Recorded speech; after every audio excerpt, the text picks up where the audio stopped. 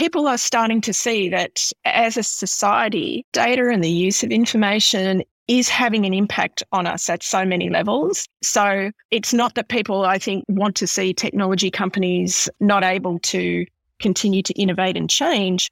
It's actually a conversation that says, hang on a minute, part of what you're doing is actually using information that is core to me. And I need to feel that I can have some level of control and access and have some agency myself, and that we have agency as a community about what happens with that data.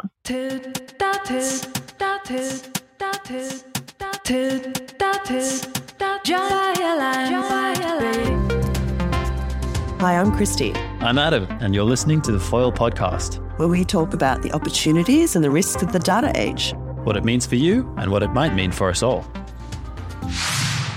Deanne, welcome to the Foil. I'm really excited to get the chance to talk to you today. Of course, we've known each other for such a long time, and I've been on the journey with you as I've had the opportunity to observe your incredible work. Before we get into all of the work and the huge impact you make in philanthropy and as an investor, could you share with me, how does a girl from Horsham get to be the chair of many incredible organisations around the world? Well, just lucky, I guess, Christy. Thank you. It's great to have this chance to talk with you. Look, I was very lucky to grow up in a small country town with a beautiful family who were really supportive of me.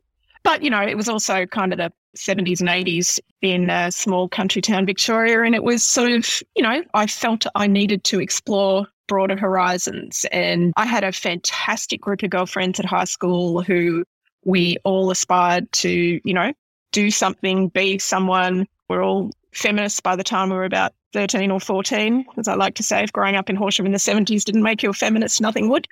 And I headed off to university, went to law school. I did apply for NIDA first because I wanted to be a, you know, star of the stage and screen, but they rejected me. So I went to law school instead and ended up having a, you know, great career as a lawyer in the early days at Telstra, and then moved into a much broader business role at Austar, the pay TV company. And that was such a lucky opportunity for me because the senior management team were shareholders, we're a listed company.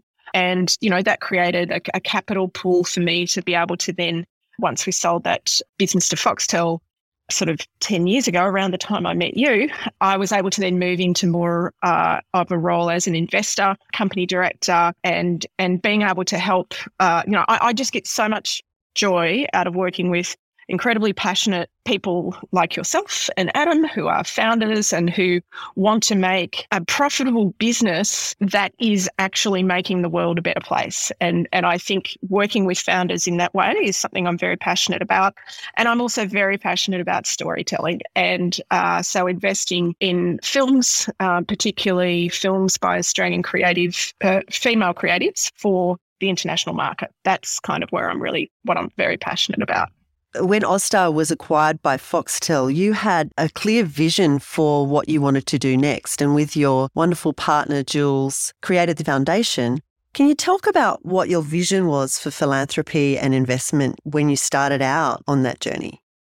Yeah, so when we sold to Foxtel and you know, I kind of moved into my new life, well supported by my fabulous husband, Jules, as you point out, we wanted to have a vehicle where we could do our investing, which is sort of weareanderson.com, but we also wanted to be able to give back in a structured way. And that's why, with your help, in fact, Christy, we set up the Weir Anderson Foundation. And the purpose of the Weir Anderson Foundation is to really look at helping to drive gender equality through supporting a whole range of organisations who looking at the world through a gender lens. And so whether it's Global Sisters, a fantastic organisation that we support, and I also have the privilege to chair, that works with women for whom mainstream employment isn't really an option, but who want to improve their lives and those of their families by starting micro businesses. So, you know, we support them.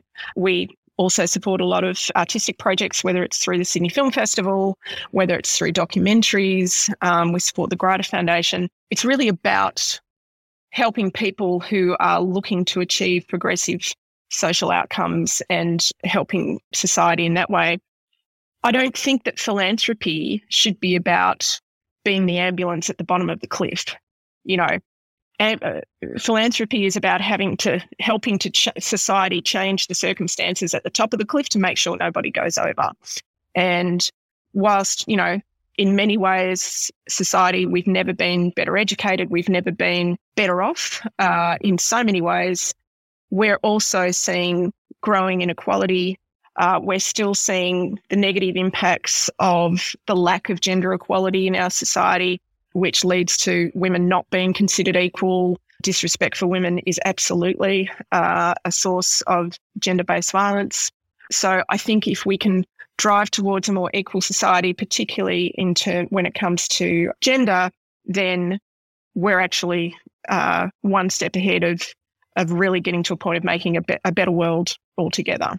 And you were one of the women who contributed $1 million many years ago now to the Sydney Women's Fund and the International Women's Development Agency as part of the Women Moving Millions campaign for your philanthropic effort. And that really did demonstrate and lead the way for others to now contribute and engage in philanthropy. But you've also invested significantly, as you just pointed out, in businesses and people who are creating businesses to change the world. I believe you were one of the first outside investors in a company called AI Media that you've chaired for many years, working with the wonderful and inspiring CEO, Tony Abrams. And last year you took that company public. Can you talk about why you wanted to invest in AI Media, the very genesis of that idea, and what that company has transformed into today? Oh, absolutely. So when I was at Austar, I first met Tony, and Tony, the pay TV industry at that point wasn't required to do any captioning of its content because it had been a startup company, and the idea was that you didn't want to have too much of a regulatory burden on a startup industry, and perhaps that's sort of a theme we'll come back to when we talk about big tech a little bit later. And so we'd started our pay TV, both Austar and Foxtel, without providing those captioning, whereas free-to-air channels were required to have significant amounts of captioning. That was about to change, and Tony was commissioned to put together a study of, what the pay TV industry would need to do. And Tony from day one was advocating, look, you're out there actually providing an inferior service to what the free-to-airs do because, captioning isn't available for people who may be hard of hearing or people for whom English is a second language, and yet you're charging for your service. Isn't it logical that you should be providing captioning on your channels so that everyone can have an opportunity to equally access that programming? And that just sort of, struck me very early on as being a very logical argument. And I just was Tony's passion and his commitment to greater equality through ensuring access to content. And that was his co-founder, Alex Jones, who's profoundly deaf. And, between them, they brought such an interesting perspective to this whole argument. So AI Media started then life as a business providing those captioning services. And I became friends with Tony and was really inspired by his passion to where he saw that business could go. So a couple of years after the business launched, he was then wanting to bring in external capital and set up a proper board. So I invested early on. And as you say, then sort of 10 years later, in September of 2020, in the middle of a global pandemic, why not? We listed the company on the ASX. We now have offices around the world. We provide services to countries all around the world. We are essentially now a one-stop shop for captioning, translation and transcription services. And that's allowing us to not just provide access to television programming, which was sort of the genesis of the business, but also in 2019, when we decided to go down the path of listing, we were doing so because we believed that video was becoming this core communications tool for business and education all around the world. Now, that thesis turned out to be correct. And of course, it's been totally accelerated by the pandemic. And here we all are on Zoom meetings every day. And the reality is that as we communicate to each other over video, we can say, well, that's terrific. But the fact is that there's so much in communication that's not verbal. There is also a fact that we live in multicultural societies, and, not all of us have, if we're speaking in English is not the first language for everybody. Some people are hard of hearing or have sort of audio processing issues where, in fact, being able to see communication as well as hear it rapidly increases their comprehension. And if you're wanting to communicate effectively, then ensuring that everybody's got the tools to be able to understand what's being said not only makes business sense, very sound business sense, but it's also really it's our right. It's our right to absolutely be able to understand communication in the most effective way possible. So that has now allowed us to take this product well beyond broadcast and into business and into education. But we, over the time, have, continued to enhance our technology. And then in addition to listing in September of 2020, we also raised additional capital in April of last year to fund the purchase of a company that we had at the top of our M&A list when we decided to list in 2019 called EEG Enterprises. And they're a technology company that massively adds to our technology stack and now means that we have essentially a full suite of services to offer anybody, whether they want the highest premium quality, which involves humans and technology, or the medium level, which is mostly technology with a bit of human, or just the technology only automatic speech recognition product that we can deliver to our customers. So we essentially can meet any of their quality requirements and at different price points. And a lot of that is about leveraging the power of AI and using machine learning to improve quality dictionaries. So, for example, if you think of a live news broadcast where we're providing captioning, it's not just that we're listening to what's being said and then sort of re-speaking it. We can actually have a massive dictionary that's been built up. Of course, we've been doing this now for 17 years.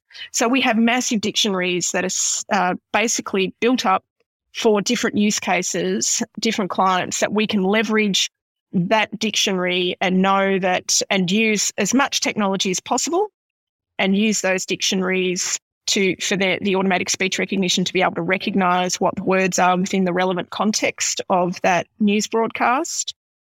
And that means that we can provide that service as effectively as possible. And of course, if you can have a very accurate live transcript of what's being said in the source language, then the accuracy of that transcript allows for automatic translation as well. But it's very much a case of, you have to have quality in to have a quality output. So if you don't have a quality transcript, 99.9% accurate from day one, then you're not going to be able to have effective translation. And that is a great outcome for us. And, that AI Media, that business is now expanding all over the world. It's such an incredible story of starting out with a fundamental belief that people should have access, all people should have access as a right, which you said earlier. Yeah, well, and the United Nations Conventions on the Rights of People with Disabilities essentially lays those rights out. And, there's over 130 countries, I think we are, who have ratified that, but they haven't all necessarily legislated. Now, as an example, India has just recently legislated that. So the broadcasters in India are now having to start to provide captioning for the very first time. So that's, a massive market growth opportunity for us, but we can bring all of our experience to bear to be able to help Indian broadcasters do that very effectively and cost effectively. But it is, this is the world that we live in today. The technology that has been developed is so empowering for so many people, but we always have to consider the implications of how that technology is then used. And this, it's very exciting to be part of this company that we know is actually making life a lot better for so many end users, whether it's in a work context or whether it's in an entertainment context. or education context. And it's, the education context, you feel particularly excited by, because you know that once someone has an education and a good education, whatever else happens in their life, they never lose the benefit of that education. And that principle that you apply there for your investment in AI media really does apply across all of your investments, doesn't it? You're looking to invest in companies that are changing the world and changing the world for better. Can you talk a bit about some of the other projects you're working on? SEER is a very obvious one there. But no, I think what I was most inspired about when you and Adam were setting up SEER is that it comes back to when you were helping me set up our philanthropic foundation, and you were working at the Sydney Community, leading the Sydney Community Foundation and Sydney Women's Fund, that you said to me, SEER and enabling community-driven organisations to have access to data and be able to use data to make better decisions. That was solving a problem that you had when you were running the Sydney Community Foundation, because your observation was that so many of these incredible community organisations that were working on the ground to try and solve some of the biggest problems facing our society today, there was a very much an unequal access situation, that those organisations, they couldn't afford massive investments in technology. They couldn't afford the very expensive global consultants who may be able to come in. And then if they did get consultants to come in and help them try and provide an evidence base for issues that they were seeing in their community, there wasn't necessarily a knowledge transfer that happened. So using technology to democratize access to data and insights that come from that, because I guess data is like the blood that runs through the veins of the internet, of the technology systems that now are pervasively available around the world. But if you can't access that data, or you can't interpret it and apply it and use it to tell the story, then you essentially have an unequal situation. And I think this democratization of data is a really important proposition. It's really gaining huge importance for data-led policy around the world, with different government agencies at all different levels. But also there's this question of transparency, citizens wanting access to data, and data sovereignty being really core to part of a democracy. Why now do you think it's so important?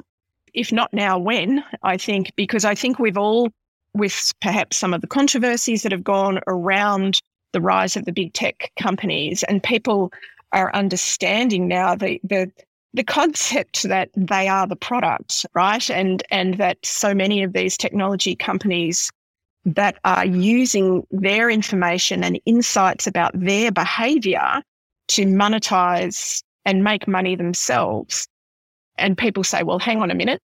Then they've also seen issues around the use of information, the targeting of information, and that is leading to, whether it's had impacts, very direct impacts on democracy because of misinformation that has arisen, or whether it's led to behavioural problems and issues in terms of, impacts on young emerging minds, and thinking about, some of the body image issues that arise out of, people looking at Instagram or whatever. These people are starting to see that as a society, data and the use of data and the use of information is having an impact on us at so many levels. So it's not that people, I think, want to see technology companies not able to continue to innovate and change. It's actually a conversation that says, hang on a minute, part of what you're doing is actually using information that is core to me. And I need to feel that I can have some level of control and access, and have some agency myself, and that we have agency as a community about what happens with that data. Yeah, so interesting. This dark cloud over big tech looks like there's regulators around the world now that are going to start to look very closely at big tech. One of the turning points, I think, was Facebook's role in the Trump election. Do you think that was a wake-up moment for people around the world? Absolutely. I think people seeing how the micro-targeting that is possible on social media platforms can mean that it's very easy for false information or unequal information to sort of be spread. And, we actually saw it in the Australian environment as well at the last Australian federal election where Clive Palmer spent approximately $80 million, did not get one actual candidate elected, but definitely had a major impact on preference flows and some of the material that was being distributed through that was patently false. And it's happening again today with vaccine, sort of false information about the pandemic and about vaccines that's driving, in very micro-targeted communities is leading to vaccine hesitancy and these are issues that can actually ultimately be life and death. And we need to have greater clarity around what's happening. The same thing, with Facebook, wondering, didn't anyone at Facebook stop to ask the question about why their bills were being paid in Russian rubles? Because they were coming from misinformation farms out of some of those ads were coming from misinformation farms out of Russia, etc. I mean, these are questions that need to be asked and considered. And the problem for regulators, of course, is that regulators often tend to have to be coming from behind, and this is the balance and the paradox that we all have to think about. Of course, we want technology companies to innovate and grow and be encouraged to do that without perhaps being sort of mired down in red tape or regulation while they're sort of trying to come up with ideas in the first place.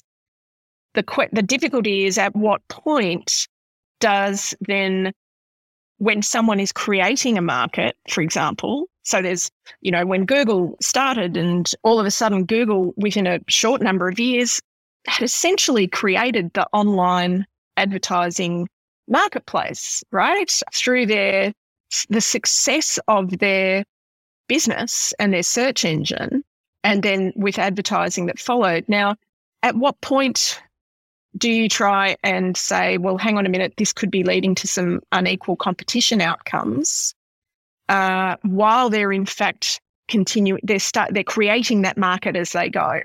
And that is an issue for regulators. And there's that classic footage of Mark Zuckerberg being interrogated by the US Senate with some of the senators who clearly didn't even know how the business model worked, right? And so you think, oh my goodness, how is that legislative body ever going to be able to effectively regulate a technology company when some of those participants in that conversation had not even the barest of understanding of how the technology actually works. But I think that the point is, though, to your question, as citizens, people are actually starting to say, hang on, something needs to change here. And I think that's got to be an active conversation between the technology sector and companies, our community and civil society organisations representing citizens, and our governments as well. I agree. And it's a fascinating time. I think that things have slightly shifted now.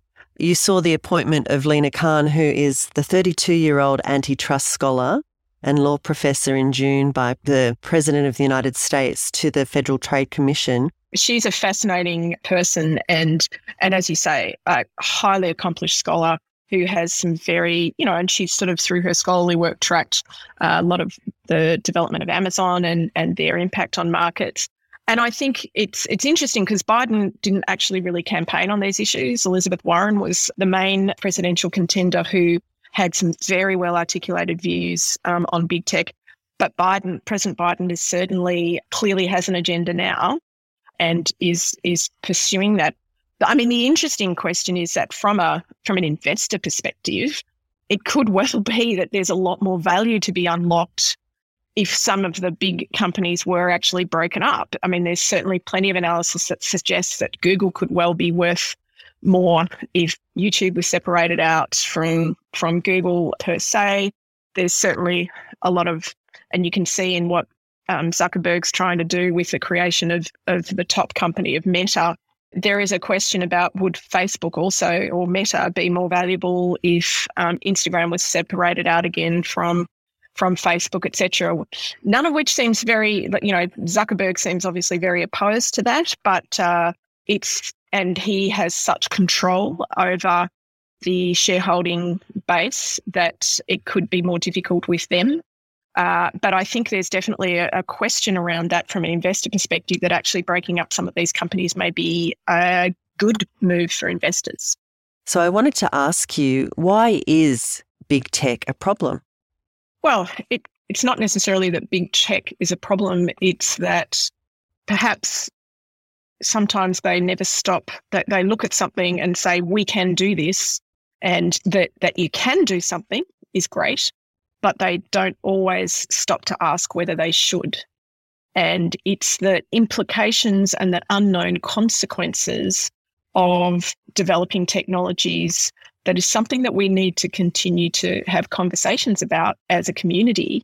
And that means, I think, those technology companies being a bit more accountable and a bit more involved in the community as they go and they're developing their services. Absolutely agree. So thinking about the data age, you spoke about data being the lifeblood. What are the biggest opportunities, particularly for an investor such as yourself, looking to back founders and ideas that are changing the world? Look, knowledge is power and insight is power. And at the moment, you could argue that there's still a bit of a divide between communities in the context, for example, of SEER and communities who are trying to solve problems. There is a gap between what communities can think about and the evidence that they can produce about challenges that they're facing versus, say, information that governments might have or information that big corporates may have. There's sort of another issue that's particularly prevalent in Australia, I think, where progressive governments in Australia have, in a lot of ways, disenfranchised the public service. They've outsourced a lot of what traditional policymakers in the public service would have previously done, and they've outsourced that to big advice firms like the Big Five and so on. And that means that there isn't as much knowledge and insight within public service organisations advising government. And that, I think, is a problem because that's our community. They represent us as voters, and it's a really important part of our democracy. So one way that we can try and address that, I think, is by ensuring that civil society and these local organisations have access to a lot of that data and that knowledge. I can also flip it into the film sector, for example, and some investments that I'm looking at the moment, which is, for example, one new platform, which is essentially sort of like a workflow tool that leverages the power of AI to help writers deal with big, complex story worlds and try and understand. It's not about writing the scripts for them or anything like that, but it's actually about helping writers leverage the benefits of technology to think more deeply about story and the implications of a story universe. And that is really quite interesting. I mean, there's been, and I'm quite excited by this particular company that we're working with at the moment.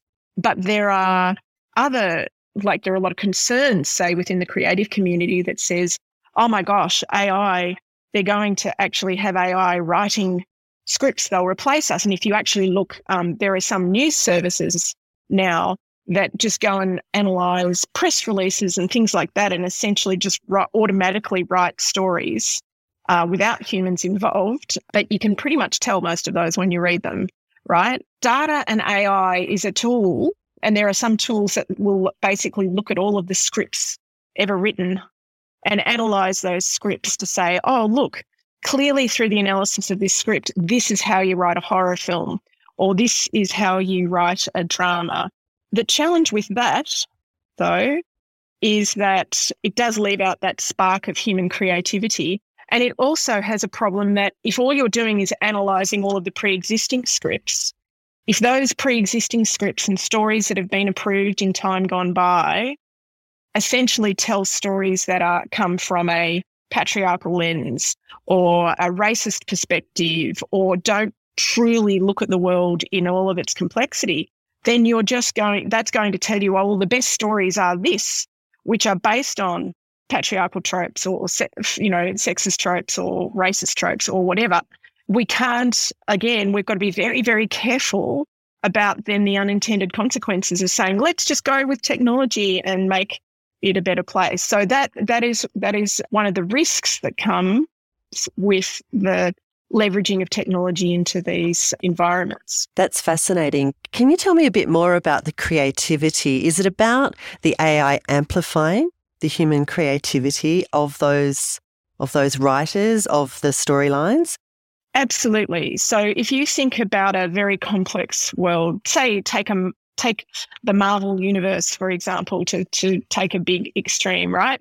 There are all of these different threads within that world of all of these incredible story, whether it's, there's Ant-Man over here and there is, Tony Stark and, Iron Man over here. And then there's the Captain Marvel, all of these different characters that have all of their own sort of backstories.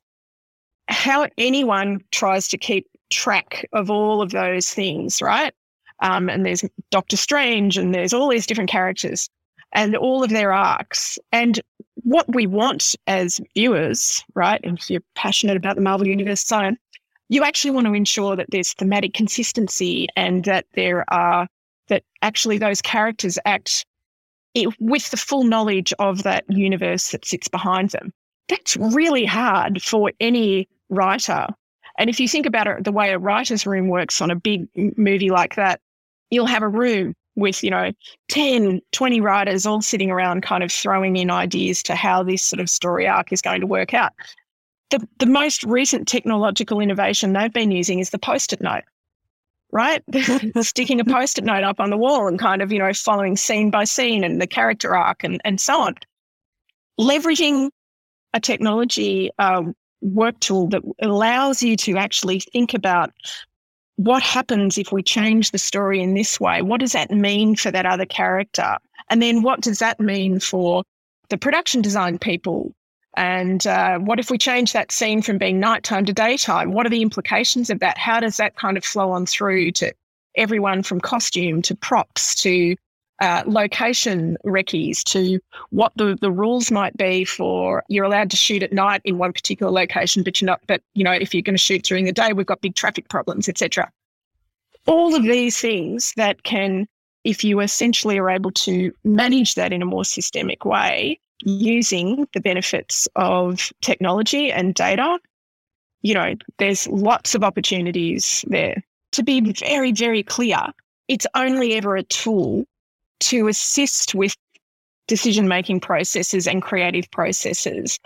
It will never, you will never want to allow that AI to rule the decision-making because it still has to come from the position of human creativity and human decision-making and the passion for the story and the emotional connection that's going to come between how that story arc plays out and what that character, the choices that character makes. And so I think some people are worried about, big studios wanting to leverage technology to replace writers, etc.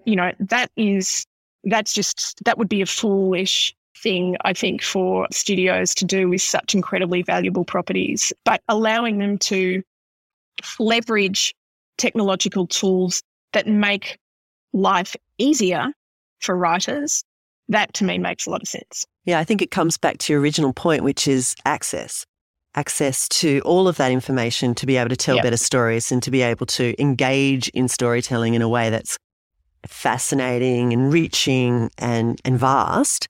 Are there other exciting things that you're seeing in the AI and data space that really you think will shape the future for how we think about engaging in the things we take for granted on an everyday basis?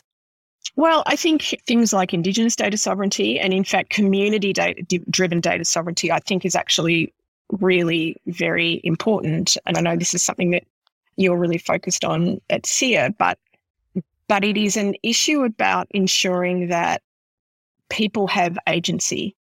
And so whether it's Indigenous Australians or whether it is a local community, that being able to allow them to have access to information and data about what's happening in their own environment, but then also it's not just access to it, but it's also access to then the insights that come from that and some level of agency and control over that, so that they're telling their own story in the way that they want to tell it, and that it is not being, interpreted and potentially used against them. And, we've seen, we go back to that wonderful, wonderful book, Weapons of Mass Destruction, which so clearly tells us some of the problems that come from big data sets being used without insight and understanding of the inherent bias that sits within those data sets. I think it's a very similar thing to say that when you analyse information down at a community level, it's really, really important that that community